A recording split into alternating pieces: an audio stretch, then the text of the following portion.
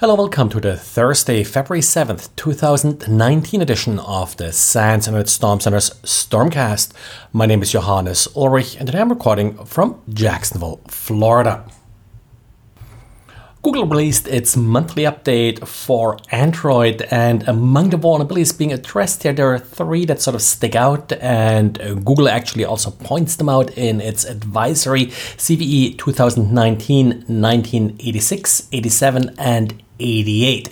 These vulnerabilities affect what they are calling the framework, the basic libraries that are coming with Android, and in particularly how PNGs are being displayed. Apparently, due to these vulnerabilities, it is possible to execute arbitrary code on an Android phone if you are viewing a malicious PNG. Since this is the basic PNG rendering library, this affects any software on Android that does display PNGs. So this could be exploited via SMS, via email, and via a web browser. So as usual, make sure that you upgrade quickly. This affects Android 7, 8, and 9.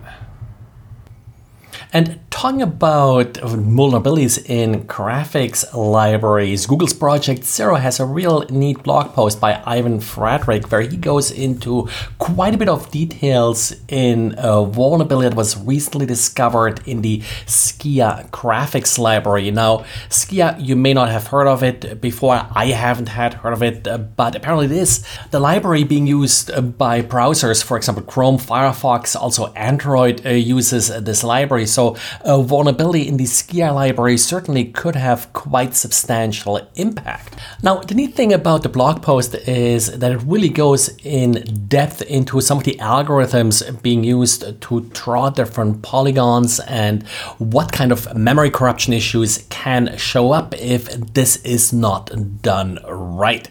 So great blog post, but sadly a little bit too complex and too much to really do it justice here in the podcast. So I'll just refer you to the show notes for details. And Google with Google Chrome is jumping on the bandwagon of notifying users if their passwords have been leaked in the past. Of course, Firefox has released that as part of Firefox a while ago. For Google Chrome, it's an extension that you have to install, so it's not happening automatically, and it doesn't appear to be using the Have I Been Pwned database, but something that Google created itself. Now, the question that always comes up with these systems, these plugins and APIs is in particular with a company like Google that is sort of the crosshairs of privacy advocates. Well, do I actually leak my password to Google if I'm using a system like this? The quick answer is no, and it actually does do the lookup in, I think, a pretty good way. It's the same way that Have I Been Pwned has used for a while now.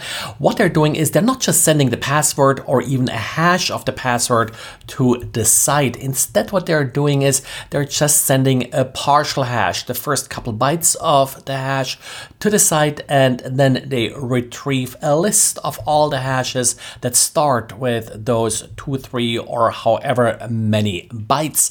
So then it's up to the browser to receive that list of hashes and look up whether or not any of these hashes matches the password that the user entered. Now, of course, if you don't believe that this is really what's happening, well, that's what the browser's debug features are for, and hopefully Google didn't misrepresent what it's doing here. Google also states that they're using the Argon 2 hash, which is sort of the latest, greatest hashing algorithm out there. But of course, the big deal here is that they're not sending the entire hash. Even with Argon 2, if they have a hash of the password, well, they know your password.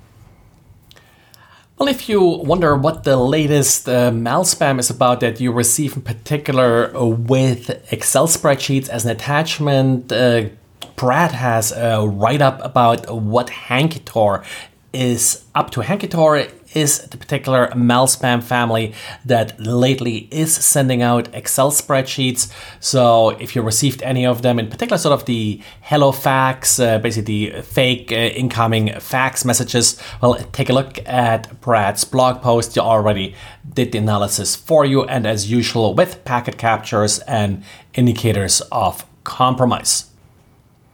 And we do have a winner for last month's Raspberry Pi challenge. Tor won the challenge, and the only problem I had was he lives in Norway, had a real hard time finding a way to send him the Raspberry Pi, so he agreed to just make a donation to Kids on Computers instead. For February, we'll do something a little bit different in the way that it's not just about the podcast, but if you find errors, if you have any suggestions about the website or the podcast or any of the data we offer, send a message via the contact form. And in the subject that you can enter there, please just note the word podcast or so. So at the end of February, if I go through them, that I'll have an easier time to find entries for it. Also, I still offer free stickers to be mailed out. You just have to find the application form on the site. Now, I'll only do that for the remainder of February. March, I'll be on the road most of the time, so I'll have a hard time shipping them out, which is why I'll at least temporarily for a couple of months probably suspend sending out free stickers. Well, that's it for today. Thanks for listening, and talk to you again tomorrow. Bye.